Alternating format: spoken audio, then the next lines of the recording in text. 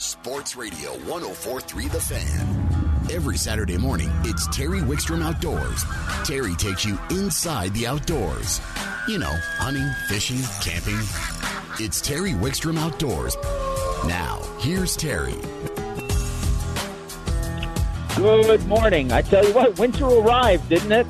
We were getting a little spoiled with that 60-plus degree weather. I was having dinner on the patio quite often, and it was beautiful out. And although we needed moisture desperately, we're going to need a lot more moisture. We'll talk about that off and on, not only during this show, but, of course, during the weeks through the winter, because it's going to be very important to get a good snowpack this year with everything that's happened. And then spring could be interesting after the fires. So we got a lot to keep track of to make sure we're enjoying our outdoors responsibly and we know what's going on out there.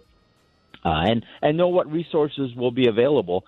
Today we're going to talk quite a bit of ice fishing. I mean, you look outside, it's the time, and it is starting. People are getting out on the ice. There is a tremendous pent-up demand to go ice fishing. A lot of new ice anglers out there, and those of us that are experienced probably need to take them by the hand and make sure we keep them safe, and also teach them how to have a great experience out there. And let's recruit some new, good people into the outdoors. We're going to talk some waterfowl hunting later in the show. We're going to talk some shooting. And we're going to talk a lot of Christmas gifts this week and next week. Now, next week, I want to let you know, and we'll post this on Facebook. You should follow us on Facebook. It's Terry Wickstrom Outdoors on Facebook. We talk a lot about what's going on in the show. We bring up a lot of the topics from the show. We bring up my articles from the Denver Post. We do a lot of things on our Facebook page, so you should follow us at Terry Wickstrom Outdoors on Facebook. So we'll post this, but next Saturday, because the Broncos are playing Saturday, we're going to have a pregame show here for the Broncos. So we're going to move to Sunday next week, and we're going to do a longer show, 2.5 hours. So next Sunday we'll be on. That's the 20th. We'll be on from 8 to 10:30. So tune in for that, and tell your friends too if they don't normally listen. We'll maybe we can get some more participants and get a lot of people involved. Let's go to the phones right now, and joining us from GSO Anglers up in the Blue Mesa area is Andy Cochran. Good morning, Andy. Good morning, Terry. How's the weather up there? Did you guys get much snow? Yeah, we're watching it snow right now. It started Thursday night, and it has not stopped. So it is exactly what we needed. Well, I know we're going to talk fishing conditions, and they may have even changed since you and I talked earlier in the week. But let's start out with water level conditions and then maybe talk about what the snow is looking like at this point. What is the water level and the conditions at Blue Mesa and the lakes around you? Sure. Blue Mesa, we are kind of officially 55 feet from high water, which normally they try to hold our lake at 25 to 30 feet below high water through the winter. So it sounds like a kind of a daunting number, but we're actually only about 20 feet lower, 25 feet lower than normal. And with the biggest lake in the state, there's still plenty of water, but yeah, it's low. Taylor Reservoir is actually at a pretty normal winter level, so everything up there looks about the same as it normally would. And so as far as that goes, Blue Mesa's missing a little water, but I think overall we're going into winter in a little better shape than what it looked like we would at the end of the summer. So, well, that's good. You know, and a couple of years ago, actually, Blue Mesa was drastically down, and we had that incredible snowpack, and we filled that lake as full as I think I've ever seen it, and recovered. And even though 20 feet of water in a lake, 25 feet of water in a lake that large is a lot of water, a good winter will probably put us in good shape. And we won't really know if we're going to get enough snow till we get to probably March or April, will we? Yeah, it's looking pretty good right now, but if we can just sustain an average or slightly above average snowpack, we'll gain back at least half that water we're missing. So we're doing our snow dance all winter long around here. I'm sure everybody is, but I'll bet. As far as the snow, what do you have on the ground up there for other people coming up to do things other than fishing? You know, a lot of people come to that area cross-country ski to snowshoe to hike? What's the snow like in that area, the Gunnison area? Yeah, so ski areas are open and running. Monarch reported a new 4 inches overnight, and they've been getting the same snow we've been getting this morning all day. So the powder reports are looking really good for the ski area stuff. In town now, there's probably 3 to 4 inches in Gunnison on the ground. So as you get into the foothills, it gets a little deeper and a little deeper. So there's plenty of snow cover for cross-country skiing and snowshoeing now. And the high country stuff around Taylor and Lake City is starting to look pretty good for everybody coming around to go snowmobiling. So far, so good. Well, that sounds good. Now, when I talked to you earlier in the week, you were both ice fishing and open water fishing on Blue Mesa Reservoir. What's the status now? I mean, with this snow, do you still have open water? Are your boat ramps still open? Yeah, we went yesterday and got some fresh pictures and a fresh report for everybody. We try to do a weekly update on all our social media platforms, so anybody that wants to keep tabs on this lake, that's a really good way to do it. You can just find us at GSO Fishing on Facebook or Instagram, and we'll try to keep everybody updated there with pictures and conditions with that kind of stuff. Basically what we saw was the last time we were at the lake was Monday, and there was a few spots in the Iola Basin that were capped over, and there were actually people ice skating and out on a few little pads of ice out there. So between Monday and yesterday, the basin went from about 15% ice to about 75% ice, and it was real apparent where the new ice was because it was still gray, where everything that was thick and solid had snow on top. So you can kind of see that from the pictures. But so that puts the lake as a whole, I'd say there's still probably 85% of the lake is wide open. Elk Creek and Lake Fork boat ramps are still open, 7 a.m. to 5 p.m. They have muscle people staffed there so you can come in and launch your boat. And that'll continue to be the case until ice closes in and closes those ramps down. They do temporarily, like in a case today, close those ramps down for an hour or so to get the plows down there to clean them up for you. But there's a ton of area out there to open water fish, and about 15% of the lake now is frozen and ice fishable as well.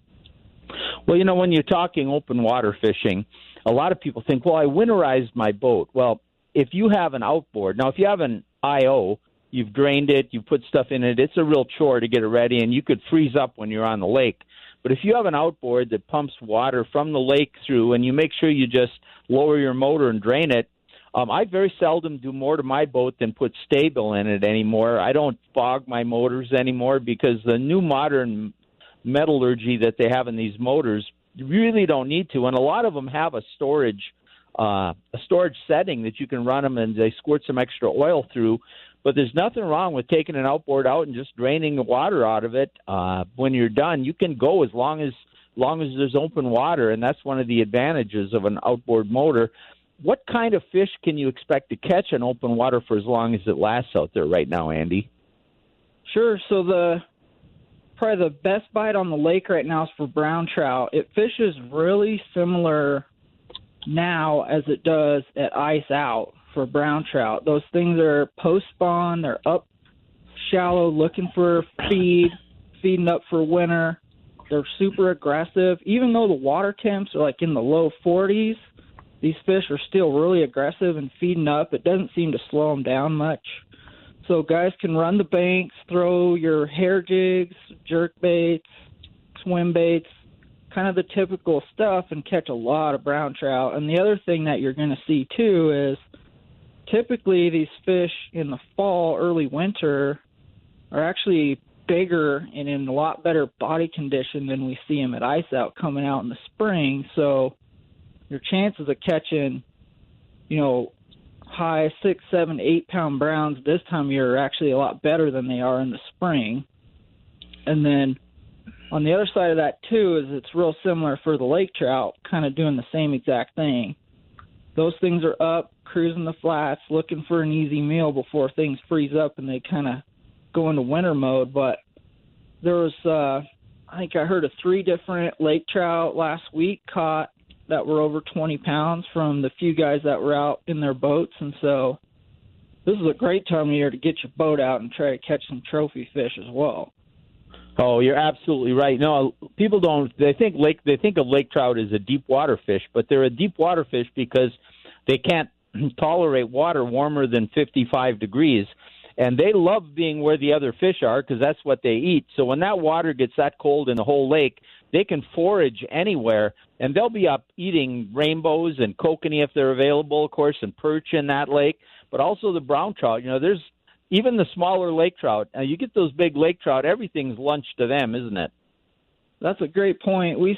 Over the years, we've seen a lot more brown trout tails sticking out of lake trout throats than really probably anything else. That they seem to cohabitate quite a bit, and those lake trout take advantage of that. So there's nothing that's off the menu for a lake trout. You're right. You're right. Let's talk a little bit more about the presentation, too. You talked about the brown trout. Now, you're a tournament bass angler. Fishing those banks for brown trout, when I've done it, it just reminds me of almost like smallmouth bass fishing. Is that kind of how you see it? Yeah, we always treat our browns like a smallmouth. You're exactly right, and it's kind of right up my alley. It's a lot of power fishing kind of stuff. We actually make a series of lures that we've designed specifically for trout that kind of hail from the bass world, certain skirted jigs and stuff that we make specific to our fish up here. And so they look just like a bass jig, but they're scaled for a trout, and, man, they work good. So we're talking skirted bass jigs on a football head that you put a crawdad trailer on and drag it just like you would for bass, or we also make like a swim jig style that you would put a swim bait, like a 2.8 paddle tail swim bait on, and roll that through the rocks and cover just like you would for a bass. Crankbaits and jerk baits, as far as hard baits, are pretty hard to beat for a brown trout as well. And you almost can't go too big. We throw a lot of Lucky Craft jerk baits out here that are 4 or 5 inches long, and you'll catch all the size runs too of trout. They're really aggressive, and the more aggressively you can fish for those things, the better of a day you're going to have, I think. Yeah, I think I couldn't agree with you more. It's great fishing. What about the lake trout that are still in open water? What are you throwing at those? What kind of presentations? They're still, for the most part, real bottom-oriented fish, so we do use our electronics on the boats a lot, but you can also access those fish now from a lot of places from the bank. And one of the real common techniques, if you're shore fishing for them, again, is big jerk baits. You can get those real aggressive ones there. But you can also, we throw a lot of, a football head's real important for fishing our lake. It's real rocky, and they tend to hang up a little less than any other head style as far as a jig goes. You can throw a big, like, half-ounce football head with a 3 or 4 inch swim bait on there as a trailer.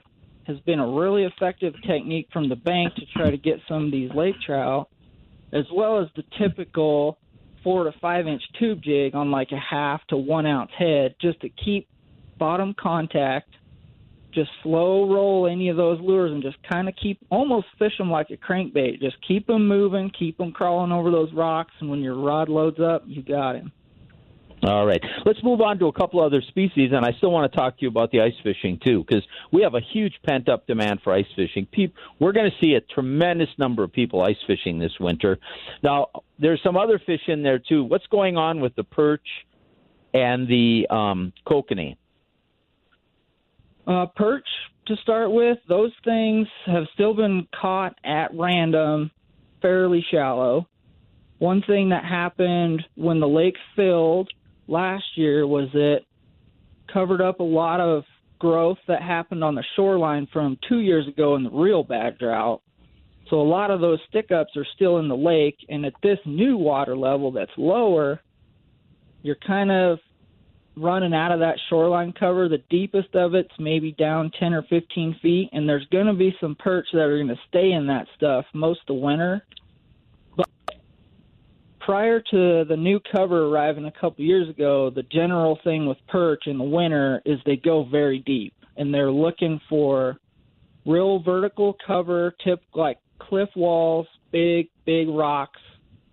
And a lot of these perch are going to winter in that 60-foot range. And so they're going to be a little bit easier to target once a lot of that deeper water stuff freezes over and you can get next to those big vertical rock walls and fish for them straight down. So they're a little bit tougher now in general. And as far as kokanee salmon goes, there's going to be the next year's age class that's going to run to spawn. They did some sonar studies this fall of the lake in general and noted that this year was kind of a lower run than we've had for a while, but the next couple of age classes coming up, there's a really, really good population of those in the lake right now. Again, they're just open water, schooling, following the river channel, so trolling now in the open water's by far the way to go, and you'll still find them pretty shallow with the cold water, most of them 20 to 30 foot. And then as the lake freezes, we'll be able to target those fish a little better through the ice along the river channels and stuff.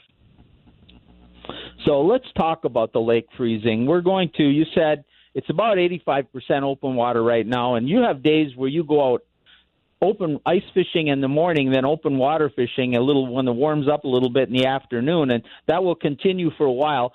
Has the ice finally progressed far enough out where there's some pretty good fishing available? Yes, so Iola Basin now is going to be probably for the next 3 weeks where you can ice fish. And so currently, probably for the next week or so, you're going to want to stay pretty close to the shore and inside the little bay areas around Iola, just because a lot of that just capped over in the last couple days. But the spots right now that you can go to would be like Stevens Creek, North Willow Creek, and then across the lake at the Iola boat ramp. And all of those spots historically are always really good for catching numbers of fish. There's a lot of rainbows that use those back bay kind of areas in the winter to hold. So that's probably going to be, for at least the next week or so, what you're probably going to be finding the most of is rainbows, kind of in the shallower stuff that's frozen really good. And then once, here in the next week or so, as that ice thickens and you can get out in the middle, there's a good population of like pup lake trout that always move up into Iola in the winter and hang around that river channel, so you'll be able to target lake trout, brown trout, and the rainbows kind of all together here in about another week once that deeper stuff freezes real solid.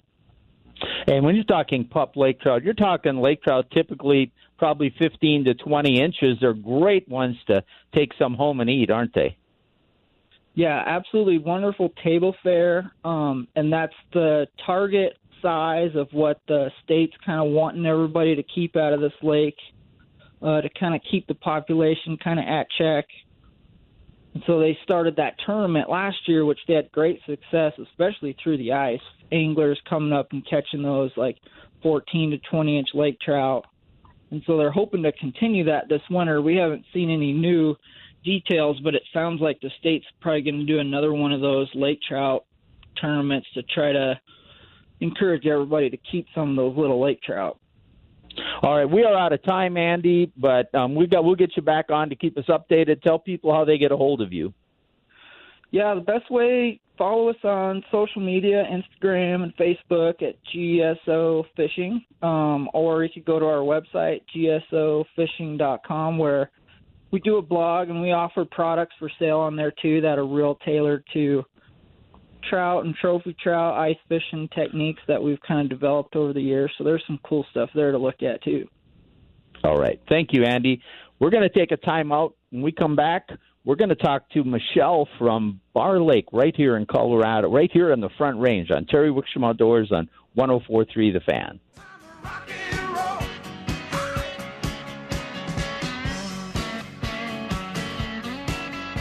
You're listening to Terry Wickstrom Outdoors, brought to you in part by Jack's Outdoor Gear, serving the outdoor public in Colorado for 65 years. Let's go right to the phones.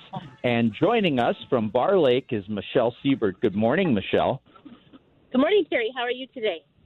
I'm doing good, and as soon as I hear your voice, I know that even on a wintry Saturday morning, you're going to bring some sunshine into my life.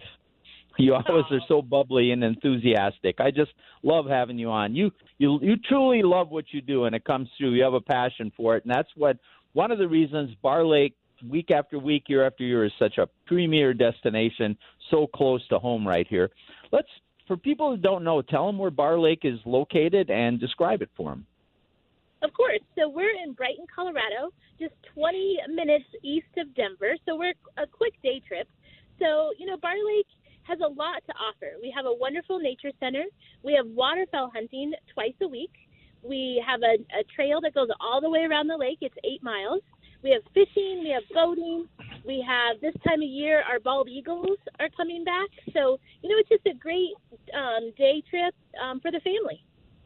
Yeah, it really is. And you have an event coming up, too, or it's kind of a multi-day event, but we'll talk about that in just a minute. Let's start out by, this summer you guys got hit by the drought. You pulled down. They were afraid that they were going to lose the fish. They did a little bit of fish salvage, but that's over. What's the status of the water levels right now? So we've been filling since November 1st, so the water levels are coming up, so that's good. We have a little bit of ice on the shoreline, so no ice fishing yet, but, it's getting colder, so perhaps this winter we will have ice fishing. Yeah, and I think people, because it went down and they took quite a few fish out, or you let people take fish out, I have a sneaking suspicion there's a lot of fish left in that lake, don't you? I do, too. It was a small pool, but, maybe the bigger fish ate the little fish, and we got some big ones out there, I think. Yeah, and I think there'll be some tremendous ice fishing opportunities. With this cold weather, I would think in a couple of weeks you might have an opportunity, although with water coming in, you really have to be careful and check the ice. So I would think there'd be some good ice fishing opportunities, but I think they should probably – do you post conditions on Facebook or your website? We do it on both. So, yes, for sure people need to be cautious of ice. We never say ice is safe. So, always bring a buddy and make sure that you're taking all the precautions. All right. Now let's talk about some of the other things you have to offer. The eagles, I was talking to a couple of my neighbors just a week or two ago, and they were surprised they had seen a bald eagle somewhere. I said, well, I think there's times at Bar Lake when there's 60 or 70 bald eagles. I don't know how many you have now, but you reach some phenomenal numbers at times, don't you? Yeah, last year, we had our biggest year. In one day, our volunteer raptor monitors counted 116. So we've seen about 30. We've seen about 30 or 40 right now. They winter here, and they love to eat fish. So it's a great time to come out in Bar Lake to see those. Yeah, and even though probably not a good time to fish, there's ice on shore. You can't get out on the lake yet, but that'll change pretty soon. But there's so much to do out there. You mentioned the trail, the eagles, and the eagles aren't the only birds. Half of that area is kind of a bird sanctuary, right? It is. So, the whole southern half is our wildlife refuge. And, you can see many species of birds. We've cited over 371 different bird species at Bar Lake. So, we call Bar Lake the bed and breakfast for birds. Yeah, it's really just a great place and a short drive. Now, you mentioned you have waterfowl hunting. Is that a couple days a week? Does that need to be reserved, or is it first come, first serve? So it is. You do have to make a reservation. You can find out information about how to do that on our website. And we hunt on Wednesday and Saturdays. So a lot of times people will check out around noon. So you can get a first come, first serve for the afternoon. So it's been pretty good. Yeah, and it's kind of you're getting them as they go. You're not right on the lake. You're just down below the dam. Is that right? Yeah. So it's all passover shooting. So they don't land in the field, so you don't have to haul a bunch of decoys out. It's all passover shooting. So it's a little bit of a different type of opportunity, but like we've talked about, we're just 25 minutes east of Denver, so you don't got to go far. You can come out, try your hand at it, and then go home and warm up. Right, and if you have your licenses and a shotgun, you really don't need a lot of extra equipment because you're not going to be calling them or decoying them in. So it's a great way to get started if you're a waterfowl hunter. You also have an archery range. Before we get to your events, I want to talk about that archery range. I believe you're upgrading it, but are your archery ranges open year-round? Yeah, so our standing range is open year-round. Our 3D range closed here the 1st of December, and it'll open back up March 1st. And so the reason we did that is because we're going to make some improvements to the 3D range. We're making a platform that you can shoot off of, and then we just got in, I think it was 6 or 8 new 3D targets. So we got a new elk, we got a velociraptor. So we're really going to make some improvements to the 3D range, but our standing range is always open year-round. I think there's limited take on velociraptors in Colorado. It's hard to draw a tag. Yeah, it is. It's very hard. Yeah. But, seriously, the 3D range, when you can practice on them, it's really because people shoot a static range and their arrow hits the target. But when you're shooting 3D into a 3D animal, you actually get to see how your arrow would have penetrated that animal, and you take shots from different angles and different positions, and it really makes you a much better hunter. So when that opens up, archery is just like firearms. If you're going to hunt or just for fun, it's always fun to practice. But let's get to the activities you've got going on. I think first you got a lighted Christmas trail. Is that right? Yeah, so we have our holiday lighted trail.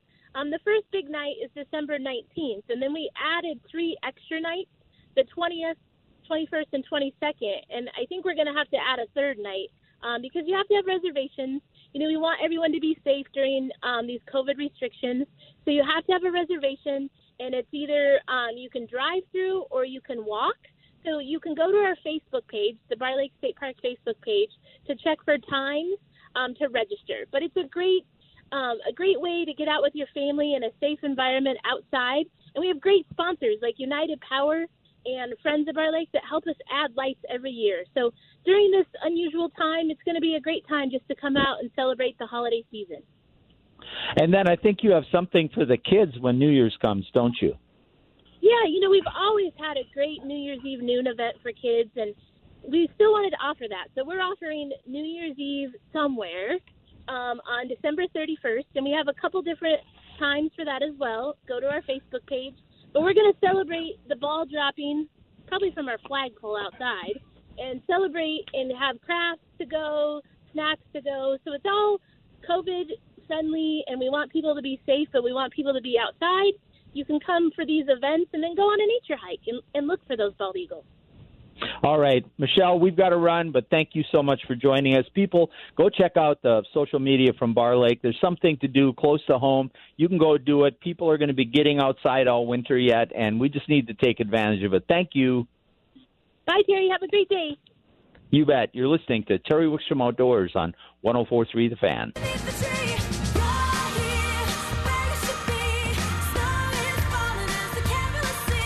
Terry Wickstrom Outdoors is brought to you by Jack's Outdoor Gear. I mean, if you're looking for a Christmas gift for anyone, really, they have stuff for everybody, but especially the outdoor enthusiast in your life. I mean, they have stores in Fort Collins, Loveland, Lafayette, Broomfield, Cheyenne, and the selection of goods they have and clothing and outdoor gear and just things you wouldn't even imagine. Go in one and look around. You'll be just pleasantly surprised. Hey, we were supposed to do a segment right now on backcountry winter safety awareness. Unfortunately, the person from Parks and Wildlife who was going to come on and do this with me came down ill last night. And so we're going to reschedule that. I'm going to kind of give you an overview, a little bit of what we were going to talk about, and then I'm going to go over some winter survival and safety tips that I think everybody should have. We're seeing so many people. We saw just a tremendous amount of people get into the outdoors in Colorado with COVID. People weren't flying to Hawaii and Florida for vacation. The youth sports weren't in effect for a long time. Even professional sports, TV was, and people just wanted to get outdoors, and they found out they loved it. And I don't think we're going to see, percentage-wise, that slow down through the winter. We were seeing such growth in winter activities as it was already that I think we're going to see tremendous growth. We're going to see people hiking. We're going to see them cross-country skiing. We're going to see them snowshoeing. We're going to see them just getting out, camping, winter camping. There's going to be ice fishing. There's going to be reasons to get out. You heard Michelle, go look at the wildlife, look at the birds. There's just a lot to do. So we want to make sure you do it safely. So the governor this week, he proclaimed this last week Backcountry Winter Safety Awareness Week, and they had a theme each day. And the first one was choose your destination wisely. Know where you're going, understand what the conditions are and what you might face before you get there. And then a second one was avoid activities that are beyond your skill level. We all get outdoors, and sometimes it looks easy. We see it on TV or we read about it. But until you get out there and understand the nuances, if it's something that could put you in a precarious situation, go with a friend or a guide or somebody that can get you through your first couple times out and understand what's going on so you don't get in trouble. And, of course, trash. Take your trash out. Anything you haul in, haul out. Let's keep the area clean and beautiful for everybody. We're going to get into avalanche danger, so we want you to check that. And then bring the proper safety equipment for whatever you're doing. Make sure you're properly equipped. And then as you interact with wildlife, understand that and take the Backcountry Pledge. Now, you're going to find all that on the Parks and Wildlife website if you just go to the Backcountry Winter Safety Awareness and do a search. And we will reschedule that. But while we're on this type of subject, I want to go over, we do a lot of survival and safety comfort for outdoor year-round recreation on this show, and I've been part of some search and rescue. We've had some of the best search and rescue and outdoor survivalists in the country on this show, and we never do it not in this intense survival, like you're going to be out there for a month like Naked and Afraid, but those couple of those people right from Colorado, we have had them on, but that's not the kind of survival we're talking about. We're talking about you head out for a day trip and something goes wrong, you get injured or lost, or you're camping and something goes wrong, winter camping, or you're snowshoeing, and it can happen so quickly, or it seems like nice weather and all of a sudden a storm blows in. So on my Facebook page, Terry Wickstrom Outdoors, I posted a column that I wrote for the Denver Post on winter survival, and there's a lot of misnomers that I really want to kind of dispel. I want you to read the article, but I'm going to point you in a few directions on things. One is I hear these news stories. They come on, he was trapped in the wilderness for 36 hours and he survived by eating bugs. Well, that is so wrong, because first of all, eating those bugs probably put him in more danger than helped him survive. We go by the rule of threes in the outdoors, and that's it. You can go 3 minutes without oxygen, and you can go 3 hours without shelter in severe winter conditions. You can go 3 days without water, and you can go up to 3 weeks without food. Now, obviously, individuals and conditions will change those. We're all a little different in the conditions we're in. You're not going to go as long without water if you're in Death Valley. And so there's going to be differences. But those are pretty good rules of thumb when you're planning your safety. We used to do these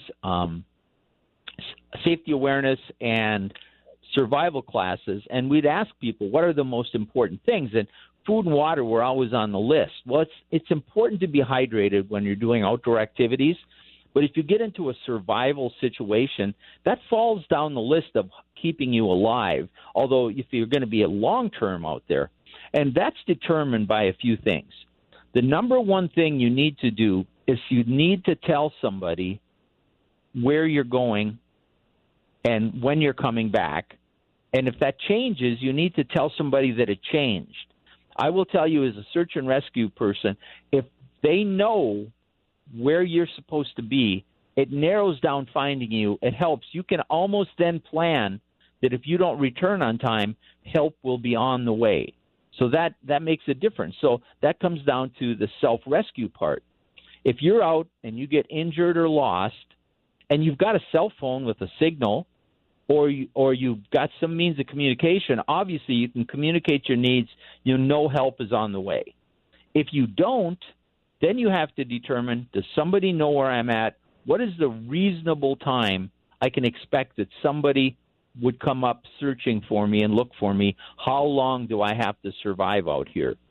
Now, that might mean you also may have to consider self-rescue if you don't think anybody knows or nobody knows where you're at. But the first thing I always recommend is have 2 or 3 ways of building a fire. Immediately when you get lost, build a small fire. This does 2 or 3 things for you. One, it keeps you in one spot. The worst thing search and rescue wants to do is find where you've been. All right, so it keeps you in one spot. Next, it calms you down. Too many people make moves in a panic situation. You don't want to do that. So you want to settle down. You want to assess your situation and then make good decisions while you're by that fire. Thirdly, that fire is going to provide warmth, and it's going to provide signaling if people are looking for you.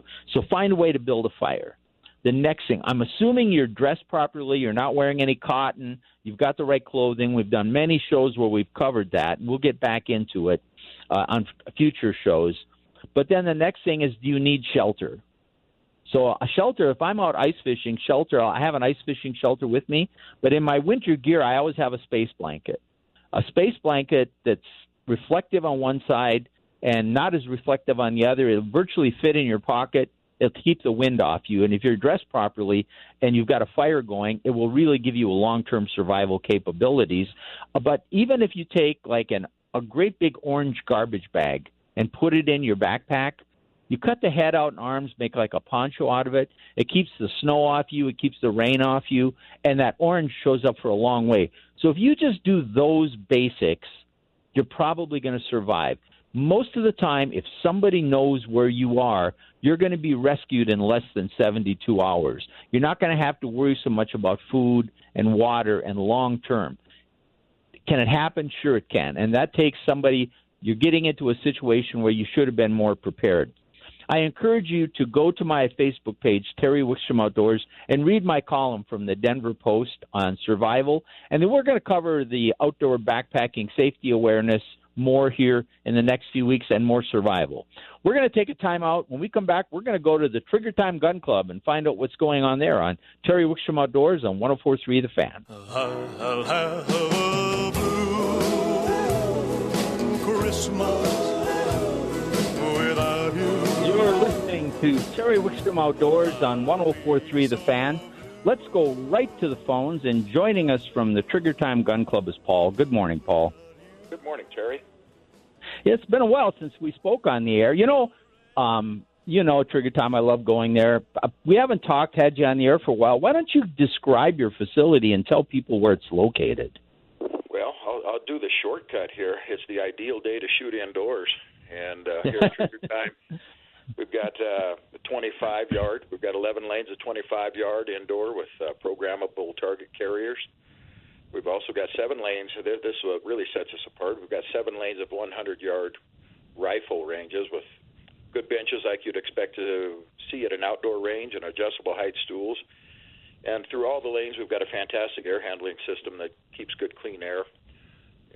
We're located just north of Denver, just a little ways, actually. We're from 120th. We're about 15 miles north. 120th and I-25, we're about 15 minutes north, just east of the Longmont exit.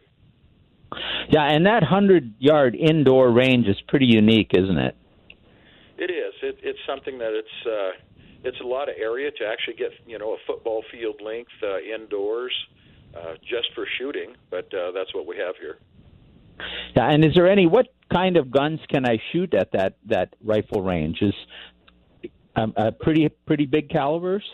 Absolutely. We can handle anything up to African game calibers. We handle up to about 8,000 foot-pounds of energy. I have been asked, and we can actually handle 50 BMG rounds, although we choose not to. I shot 50 BMG competitively for several years, and I can't imagine really unleashing one indoors. They about take your breath away when you're outdoors. The concussion is so severe. But we can handle anything. We shoot a lot of Lapuas in here, a lot of 338 Lapua. People do their homework, their load development and testing and zeroing indoors. It gives you a perfect condition for that. Well, I love doing the pistol range. As you know, I shoot the handgun range quite a bit, and I always am I'm a big fan of working on your basics in controlled conditions, your grip, your trigger pull, your sight picture.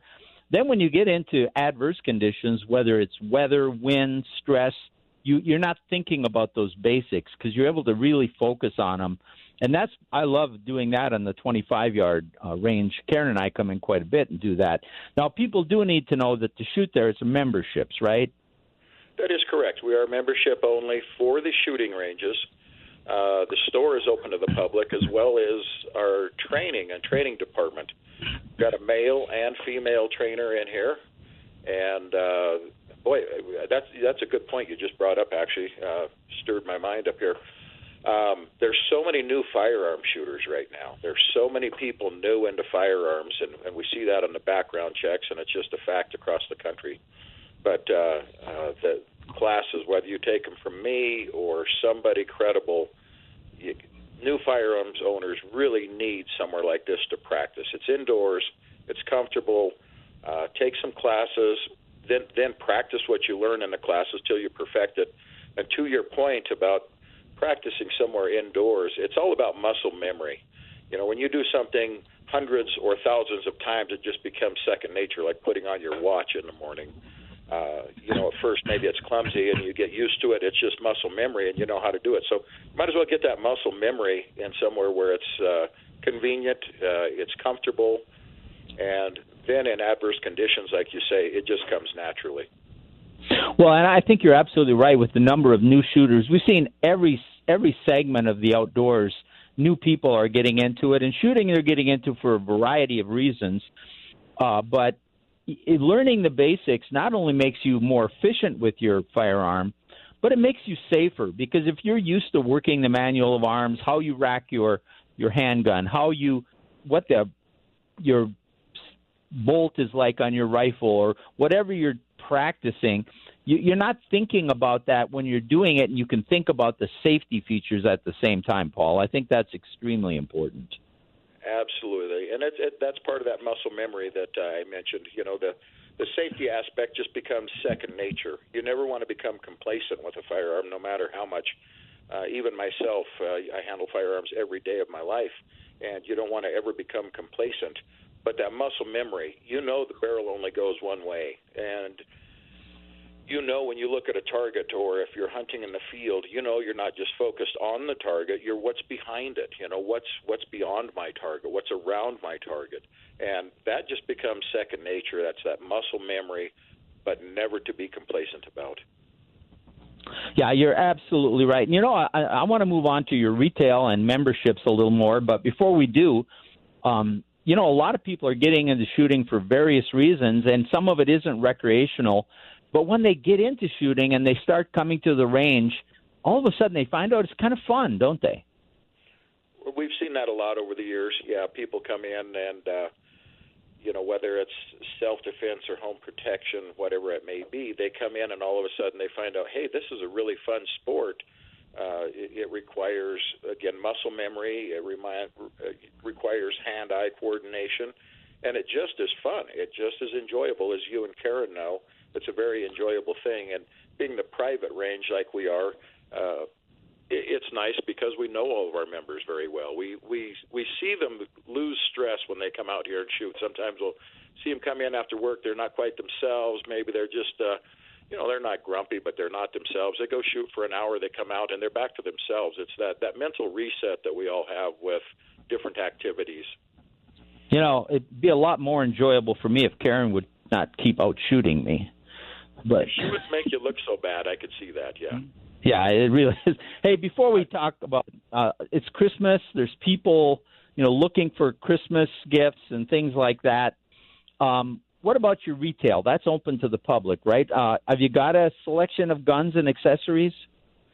Yes, we sure do. We've got a great selection of firearms still, of basically all types, but shotguns. We don't do a huge amount with shotguns. Being an indoor range, we don't really shoot shotguns except for slugs here.